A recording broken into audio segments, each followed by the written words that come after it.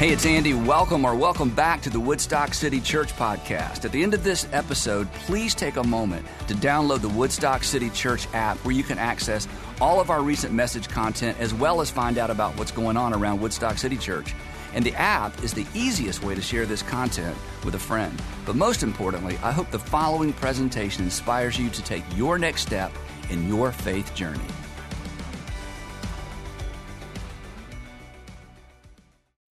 So if you have been around our church for any amount of time or quite some time, you've heard us at some point talk about our mission here at Woodstock City Church and why we exist. And if you're new here or you're checking things out, maybe you haven't had the opportunity to hear about it just yet. But the reason why this church exists and the reason why we do everything that we do is really simple. Our mission is to inspire people to follow Jesus. To inspire people to follow Jesus, to inspire people to take a step towards Jesus, to take a first step towards Jesus, to take a next step towards Jesus, to grow a new relationship, start a new relationship, or grow an existing relationship with Jesus. That everything we do week in and week out, every service we put on, every event we have, every group we have, every environment we create, every interaction we want to have is with one goal in mind, one mission in mind, to inspire people to follow Jesus. That's what we're all about.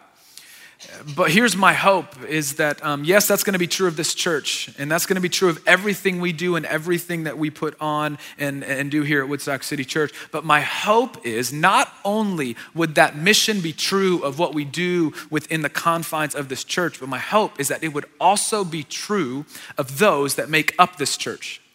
That not only do I believe that mission can be accomplished in and through this church, I want that mission to be accomplished through you and through me. And where I want to spend a few minutes this morning with you is asking the question, are the lives we are living and the reputations that we are building inspiring others to follow Jesus? Is the life you're living and is the life I'm living inspiring others to want to know more about the Jesus that we follow? We've been in the series for the past couple of weeks called Big Reputation, and we are wrapping it up this morning. And throughout the course of this series, we've been talking about just that, our reputations. Your reputation, my reputation, the reputation of the church, the reputation of this church, and the reputation of Jesus. And the foundation that we laid is that reputations matter. Regardless of what you do or don't believe about faith, your reputation matters. It's a thing that's either gonna win you influence and trust with others or erode and ruin your influence and trust with others.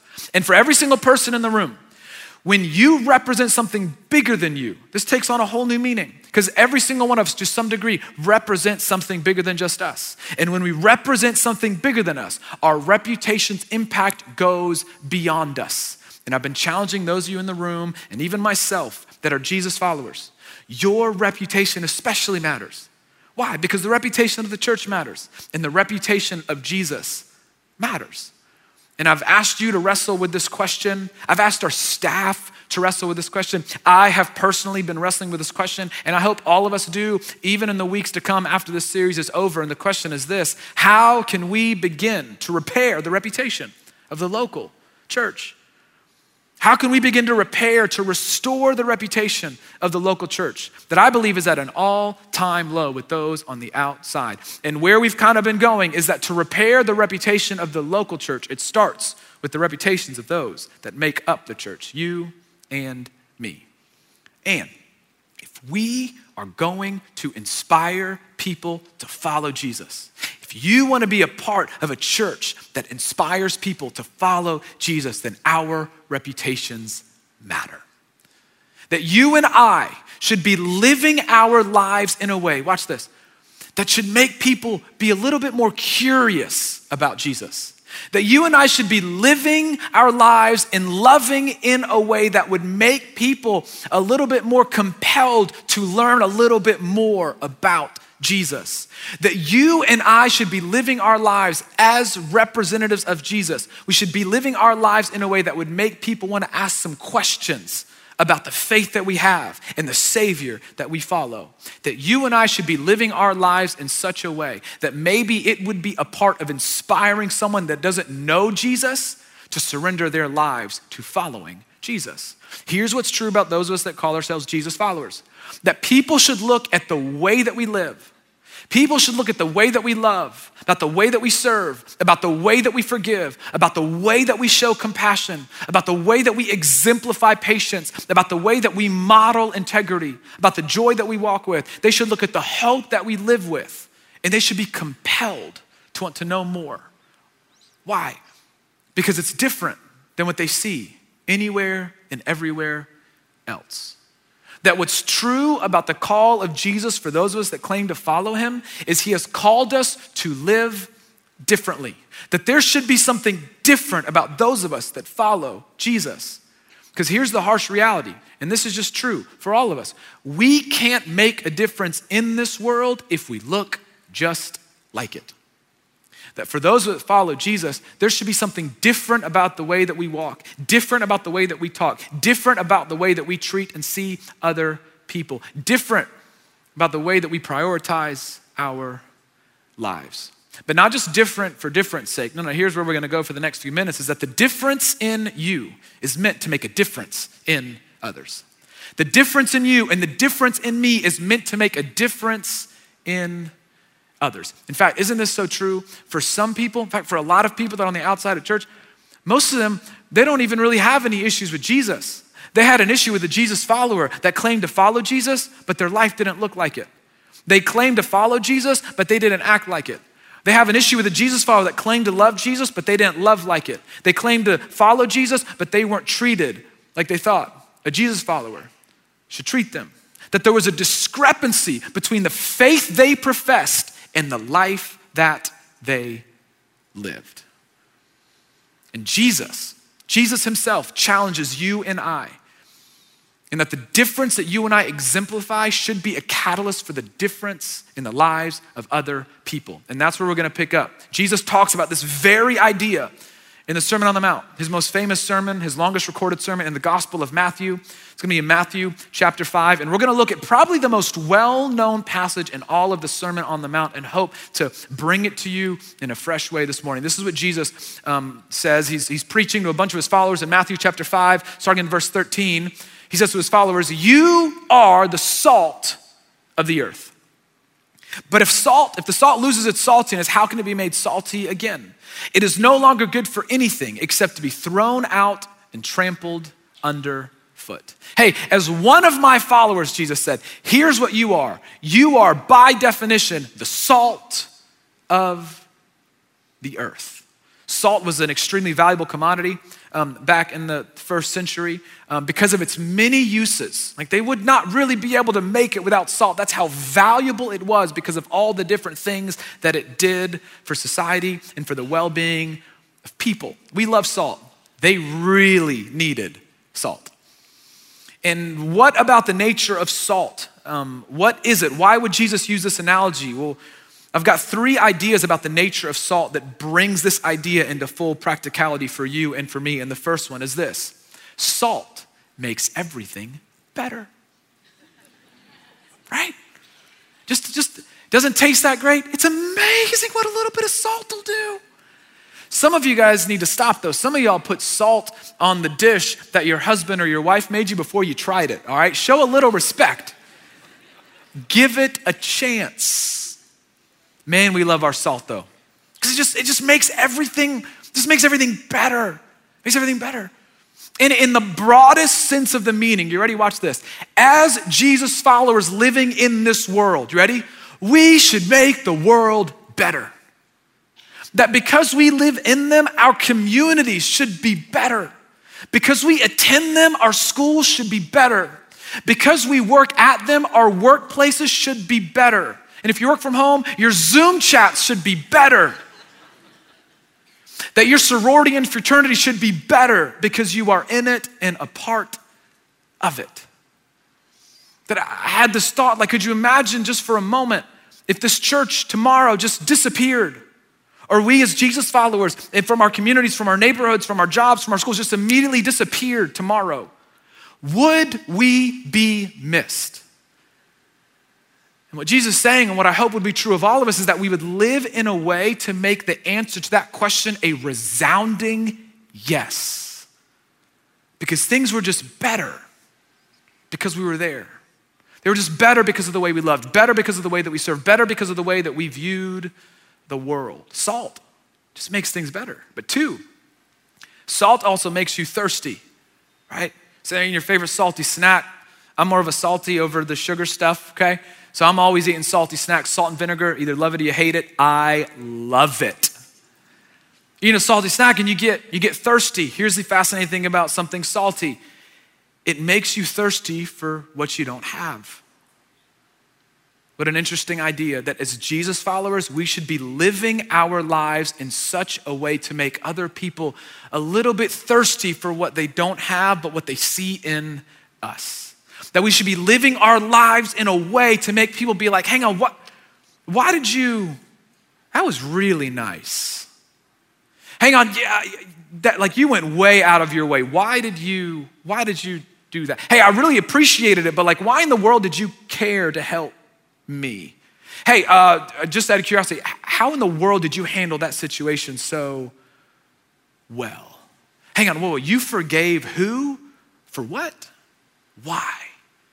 Hang on, that was difficult. How in the world did you make it through? That we should be living our lives in a way that would make other people a little bit thirsty for what they don't have.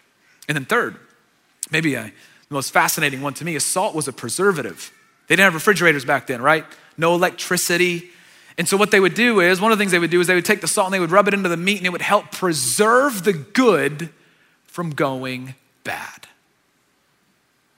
Fascinating to think about us as Jesus followers living in a way to preserve the good in a world full of bad. That as Jesus followers, whenever there's turmoil, we are the ones who are bringing the peace. Whenever there's divisiveness, we're the ones fighting for unity. That in the midst of difficulty, we're pointing people to hope. That whenever there is hate, we are the ones showing love. That whenever there are people hurting, we are first in line to help. Whenever there is an injustice, we are the first in line to fight and speak on behalf of those that do not have a voice. In a world of selfishness, we are putting the interest of others first. In a world that wants to keep a record of wrongs, we are first in line to forgive. The salt of the earth, preserving the good in the name of Jesus. Makes everything better. Makes you thirsty for more. And it preserves the good. The salt of the earth. And Jesus says, hey, if it fails to be salty, then what good is it? It's useless and it's not serving the purpose for which it was created. But he goes on, he continues with another metaphor and he says in verse 14, you are also the light of the world. You are, by definition, as one of my followers, the light of the world. A town built on a hill cannot be hidden. Neither do people light a lamp and put it under a bowl.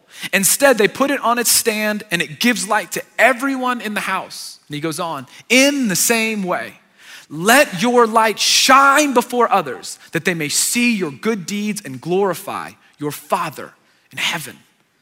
That, hey, as one of my followers, you are the light of the world. You are to live in a way to be a beacon of light. And then he goes on and he makes a couple obvious statements.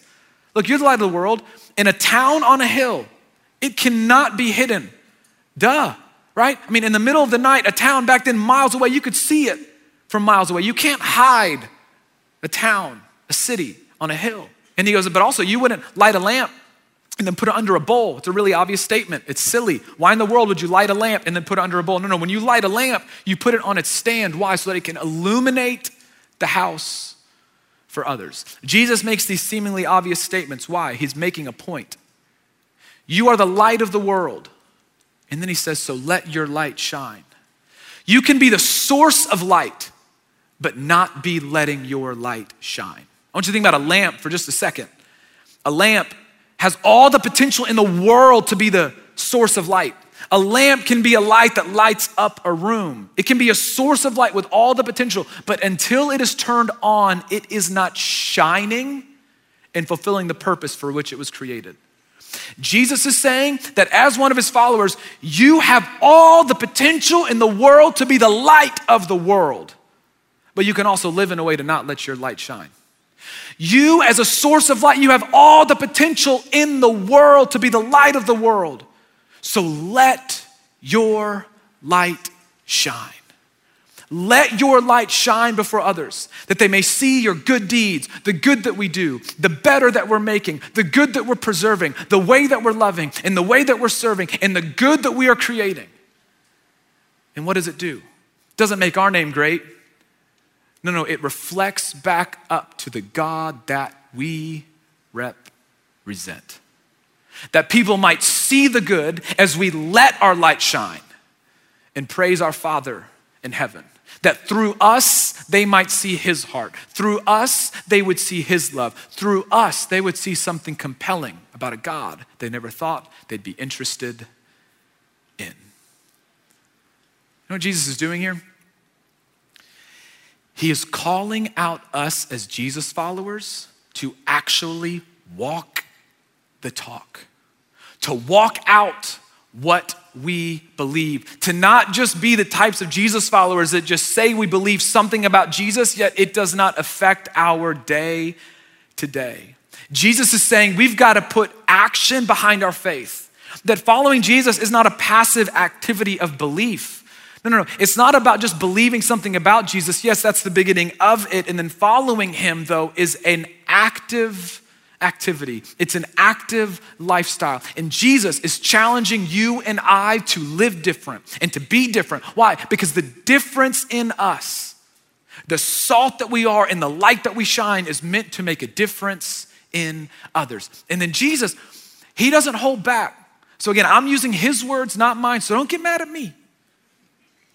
But he says salt that isn't salty, it's useless.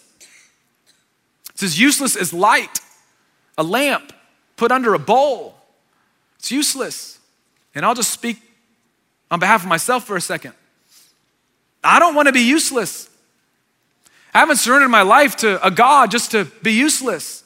I don't want to live my life not being a part of the story that he is writing. And he's challenging us to take the calling seriously, to take his words seriously, to take our responsibility seriously, to be salt, to be light, because it's bigger than us.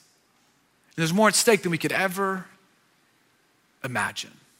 And so what you and I would be well to be vigilant to do is to make sure that we don't do anything to lose our saltiness or to smother our light. No, he wants you to be salty in a good way and to shine your light in a bright way. But it's worth asking the question, what would cause us to lose our saltiness? What would cause us to smother our own light? Well, I want to give you a few things that would answer that question. That you and I will begin to lose our saltiness as followers of Jesus, and we will begin to smother our light when we choose to consume rather than contribute. That when you and I as followers of Jesus focus on consuming church rather than contributing to the kingdom of God, we will lose our saltiness and start to smother our light. And look, man, we're all good at consuming. I'm so good at consuming. I can order something on Amazon. It'll probably be at my house before I get done with the 11 o'clock service, okay? We're so great at consuming. And for us Jesus followers, we're so good at consuming church. Consuming church, consuming sermons, consuming podcasts, consuming songs, consuming everything that we do. And I hope you do, that's great. Please consume everything, it's fantastic. It's the reason why we do it. However, when we are more focused on consuming rather than contributing, you know what starts to happen? We start to get very me focused. That suddenly church becomes about filling my needs, and my needs are now first in line of priority. And suddenly we start focusing on the question, what can I get as a consumer? Rather than what can I give as a follower wanting to build up the kingdom of God. Can I just tell you, a sign of a maturing faith is moving from the I just want to consume to, hey, I'm consuming in order to contribute. I'm consuming in order to pour out. I'm consuming in order to give. And we lose our saltiness and we start to smother our light when church and faith and this whole thing becomes all about us consuming and what we want. But we start to be really salty and we start to shine a light, whenever we stop asking the question, what's in it for me? And we start asking the question, how can I play a part of the story? What gifts has God given me that I can use to help build up the kingdom, that I can use at Woodstock City, that I can use to help those that are in need, that I can use in my workplace, that I can use in my neighborhood? What are the gifts? What are the unique ways he's wired me to love others? How can I start serving? What might it look like for me to jump in and help and be a part of a solution? What would it look like for me to use my resources, not just for me, but to build up the kingdom? That we start to be really salty and our bright light starts to shine whenever we start asking the question, what might it look like to be generous with our finances, with our time, and with our energy? And we move out of the realm of just consuming, and we start playing an active part in the story of God by contributing to his kingdom. May we be a church, and may we be a people who with their lives start saying, man, okay, it's not just about me consuming. What might it look like for me to start contributing? For me to jump in for the first time, jump back in for the second time, and be salt and be light. You and me, we also start to lose our saltiness, and we start to smother our light whenever we choose to face inward rather than outward. And we emphasized this last week, but it's worth mentioning here that we cannot lose sight of those on the outside of faith. We cannot lose sight of those that are not here yet. And come on, look, maybe this is just true for me. Isn't it just so easy to get comfortable with our church friends? Just to get comfortable in our routine? Isn't it just easier just to show up to church, to do your thing, and not have to think about inviting anybody? Isn't it just easier to live your life and not have to worry about anybody else? Of course it is. But if we lose sight of those on the outside, if we lose sight of the very mission of Jesus to seek and to save the lost, we're missing everything. I mean, Jesus in the Gospels, he puts on a masterclass of how to see people, how to engage with people, and how to love people. And come on, salt and light, they're outward facing anyway. They're all about other people anyway. You can't just be salt for yourself and light for yourself. No, we're called to be salt and light to and for others. Outward facing, always paying attention, always looking at opportunity to invest, to love, and to intentionally invite. And come on, isn't this true? Watch this. We could go around the room. We're not going to. We don't have time. But we could go around the room, and I bet you every single one of you, even if you're not even a Jesus follower, every single one of you could probably point to someone, at least one person in your life that was salt and that was light, and it's why you came to faith. It's why you're sitting in church. It's why you came back to faith. It's why you came back to church. Why? Because there was someone that was not so inwardly focused, but was outward focused and was salt and light. We cannot be a church that just is okay coming in and week out and just seeing each other as Christians and Jesus followers and think we're all good. No. There's too much opportunity, and what's at stake is too much. And the story that we can play, too big. So let's not be a church that loses its saltiness and smothers its light because we start to get too comfortable facing inward and forget to face outward. And then third, you and I will lose our saltiness and smother the light whenever we choose convenience rather than conviction. It's a big one. You've all experienced this. You're following Jesus. There's gonna be these moments in life where what's convenient and comfortable for you butts up against the conviction you have in your heart where God is leading you to go the other way. There's gonna be these moments, these fork in the road moments where what is convenient and most comfortable for you, the Holy Spirit that lives inside of you is convicting you to do the opposite. And when you and I consistently choose convenience and comfort, we lose our saltiness and smother the light. But when we choose to follow conviction, we're the salt of the earth in light of the world. Like,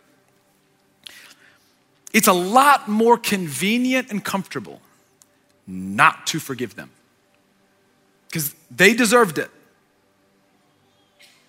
But then there's just that annoying conviction that says,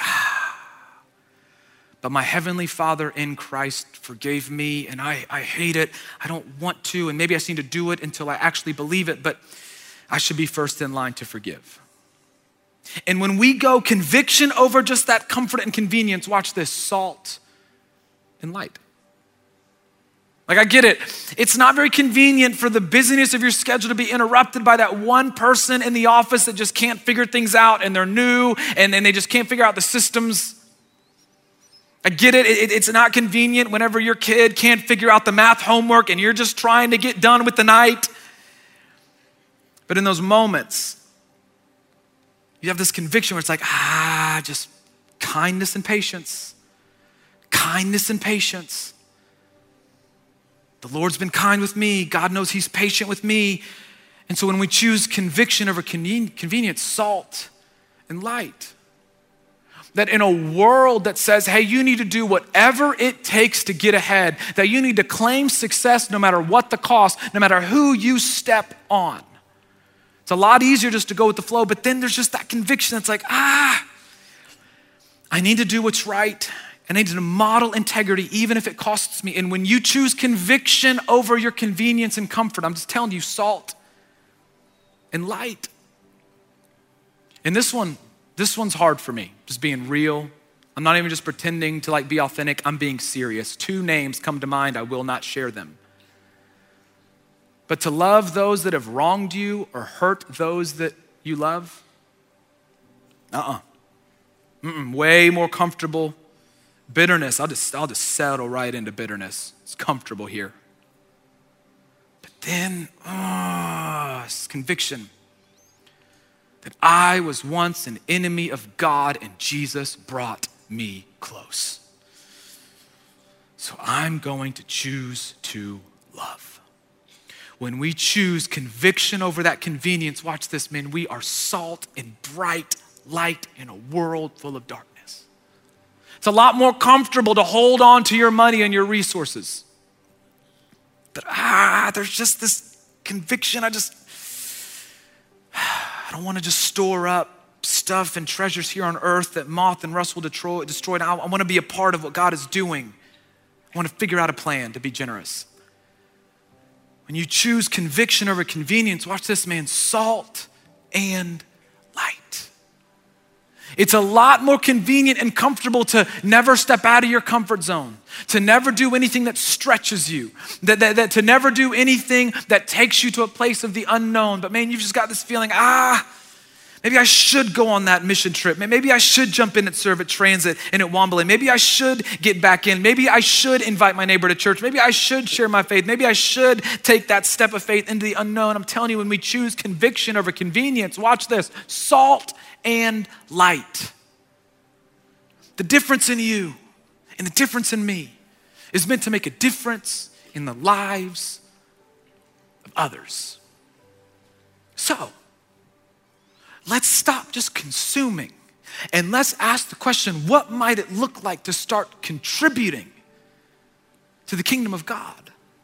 Come on, let's stop just facing inward because it's easy and automatic and comfortable, and let's do the messy work of facing outward to a world that needs to know we're here and that there's a God that loves them. And let's start leaning into the conviction of God's leading, even at the expense of our convenience and our comfort. Because when a group of Jesus followers starts doing that, that's a lot of salt. That's a lot of good. And that is a lot of light that the world will not be able to ignore in the best possible way. And when we do, and if we do collectively as a church and individually as those who make up Woodstock City Church, watch this, we will begin to inspire people to follow Jesus. So this right here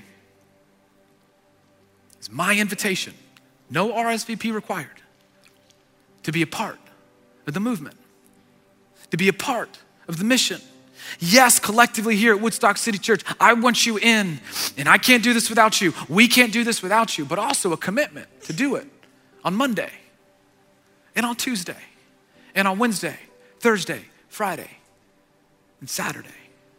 That we might be the kind of people that don't just talk about following Jesus, that don't treat following Jesus as a belief statement, but treat it as a this is how I live my life statement, and as a result, salt and light. That there would be people that would talk about this community. There'd be your neighbors that would talk about the way that we live and the things that we do individually and collectively at church. Like, hey, you know that church over there? Yeah, the one across from the Costco. I thought it was the outlet mall. Yeah, that one. There's something different.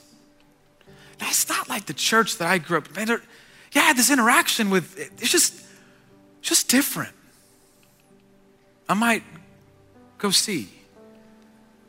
Walls come down. Hearts start opening up. And Jesus starts capturing the hearts of the people in this community. And we get to be a part of the story that he is writing. So, what would it look like to ask yourself some hard questions today? What would it look like to take some personal inventory today and start living your life in a way that compels others, that piques the interest of others, represents the heart of Jesus in a way that not only allows this church to inspire people to follow Jesus, but individually, in our workplaces, in our communities, in our neighborhoods, and in our families, in our circle of friends, our circle of influences, we would also too begin to inspire people to follow Jesus. Salt and light. Let's go do it together. Let me pray for you. Heavenly Father, thank you for the opportunities that you've put before us. Thank you for the influence that you've given us. Father, may we steward it well. May you give us the courage, the wisdom, the foresight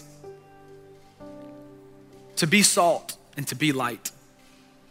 Would you give us the awareness to know if we're way too leaning in the consumer side and need to start contributing? Would you give us the eyes of Jesus to face outward more than we do inward? And would you give us the courage to choose conviction over convenience? And Father, we ask that you would take all of that up and that you would use it in a way to make it effective, to not only change us, but to have that change inspire change in others. May we be a church that represents your name in the name of Jesus well. We love you. It's in Jesus' name we pray. Amen.